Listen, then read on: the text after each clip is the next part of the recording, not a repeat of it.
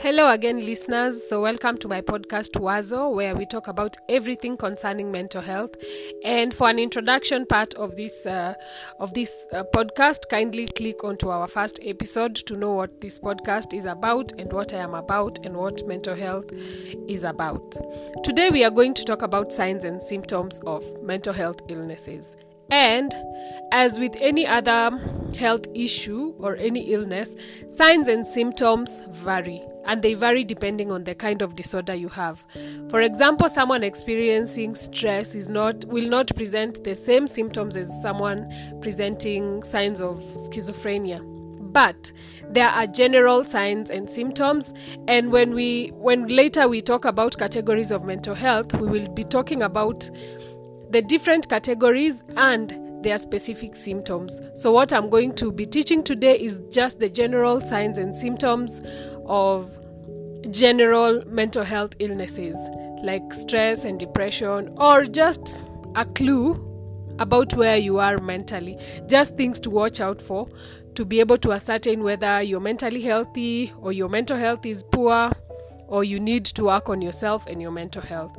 So karibu. For easier understanding, I've categorized these symptoms into three sections. The first section is emotional signs and symptoms. The second is behavioral signs and symptoms. And the third, which is the most important also, all of them are important, but the third, the thinking signs and symptoms are really extremely important, because that's where you find a lot of suicidal thoughts and thought fallacies. So let's start with the first signs and symptoms, which is emotional signs and symptoms. And when we talk about emotions, we are talking about feelings. When we talk about emotions, it's important to note that we are talking about feelings. So anytime you start feeling extremely sad, extremely nervous, guilty, shame, worry, excessive fear, all these feelings that make you feel uncomfortable, and they should be on the extreme side, not like the usual fears you have. For example, with this COVID-19, myself included, I've had a lot of fears about going out, having to work, being a working mom, interacting with people. If maybe one day I'll come into contact with someone, then take it to my children. These are normal fears, but what we are talking about when it comes to emotional signs and symptoms are feelings that are on the extreme end, where these fears and this sadness and these guilty feelings and the shame you feel are making you dysfunctional. You're not functioning on the same level of functionality that you normally would, because these fears are extreme. So when we talk about emotional fears, these emotional symptoms, this is what we are talking about. And it has to be on the extreme, and always remember that it has to be recurring for at least 14 days for you to say, now this is out of hand. Let's take a small break, and then when we come back, we'll talk about behavioral signs and symptoms. Thanks.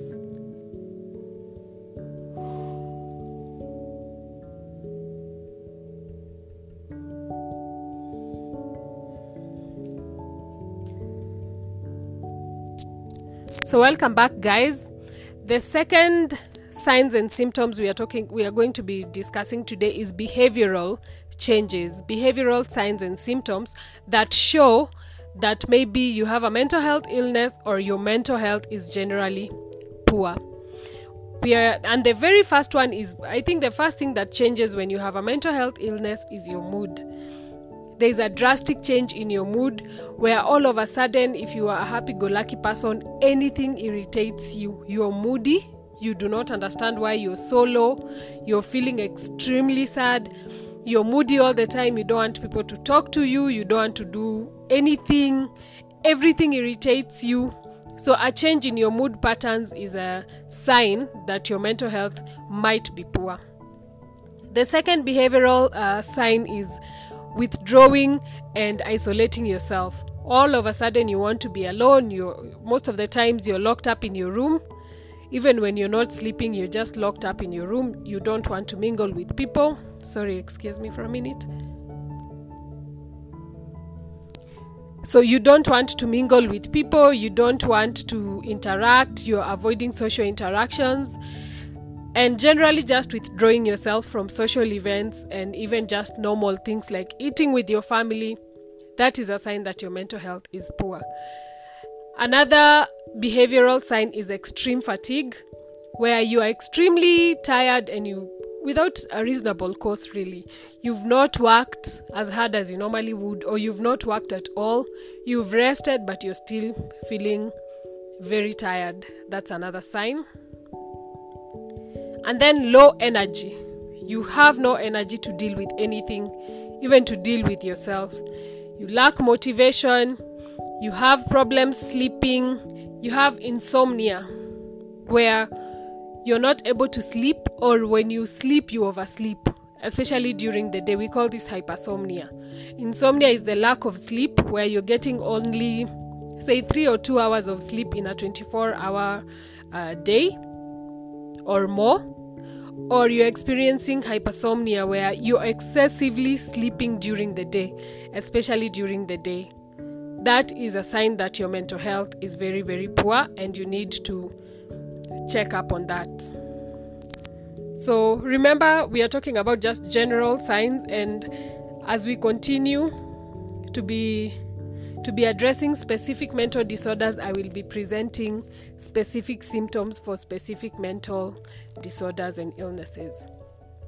And the third category is the thinking symptoms and signs, thinking patterns really, where you feel confused, you have confused thinking, your thoughts are not making any sense, or you have reduced ability to focus on anything, focus or concentrate. Your concentration is poor, becomes very poor, you are unable to concentrate even for short periods of time. That is a sign that your mental health is not okay.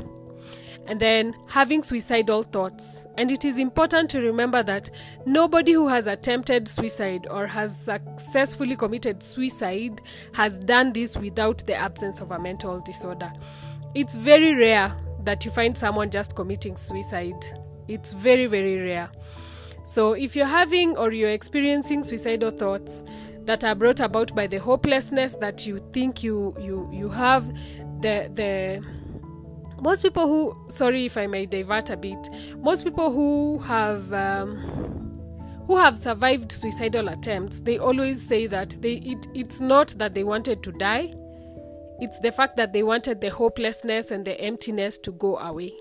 So if you're feeling so empty you want to die, if you're feeling so hopeless you want to die, and the only hope you see is death, and the only peace you see happening is in death, then your mental health is poor, and that is a very, very big sign that you need to seek help immediately, and help is available. Another one is automatic negative thinking, and we call these ants like an ant, because these are automatic negative thoughts. You're thinking one negative thought after another negative thought after another negative thought. You have a string of negative thoughts that are not taking you anywhere.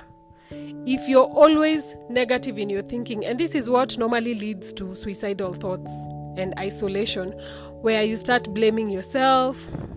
Another example of negative thinking is catastrophizing, where everything ends up badly, everything ends up in death, it doesn't look good, whichever way you look at it. Another one is self-shaming, where you're shaming yourself, you're talking negatively to yourself about yourself, and there are so many. I will address them when we talk about depression later. And these are called thought fallacies, and we call them thought fallacies because they are not real. It's important to remember that your thoughts lie. Your thoughts lie all the time, and we call them thought fallacies, and these are what people who have depression experience all the time. Automatic negative thoughts. Another faulty pattern of thinking is irrational thinking, where you're thinking about things that do not make sense. Even when you've been shown evidence or proof that what you're thinking is wrong or it's irrational, you still continue to have these irrational thoughts that lead to illogical behavior. For example, you might think people are out to hurt you, people want to kill you, irrational thoughts that have no basis. That is a sign that you have a mental health illness or your mental health is poor. Another one is a lack of reason, even after you've been shown proof. And this happens mostly with people who are very rigid with their spirituality or in their beliefs generally, where you can tell someone this is not it, you show them evidence, and they still believe what they want to believe. And this is a sign of a mental health illness. The others are, as I said, rigid beliefs, thought fallacies that lead to paranoia, delusions, and generally just negativity in your thinking. Remember, we are talking about signs and symptoms of mental health illness, and signs and symptoms vary depending on age, depending on other existing health conditions. And so when it comes to age, I will be on my next episode, I will be talking about signs and symptoms in teenagers and in children. But in the meantime, if there is a point that you've not understood, kindly just reverse and learn more about signs and symptoms. Thank you.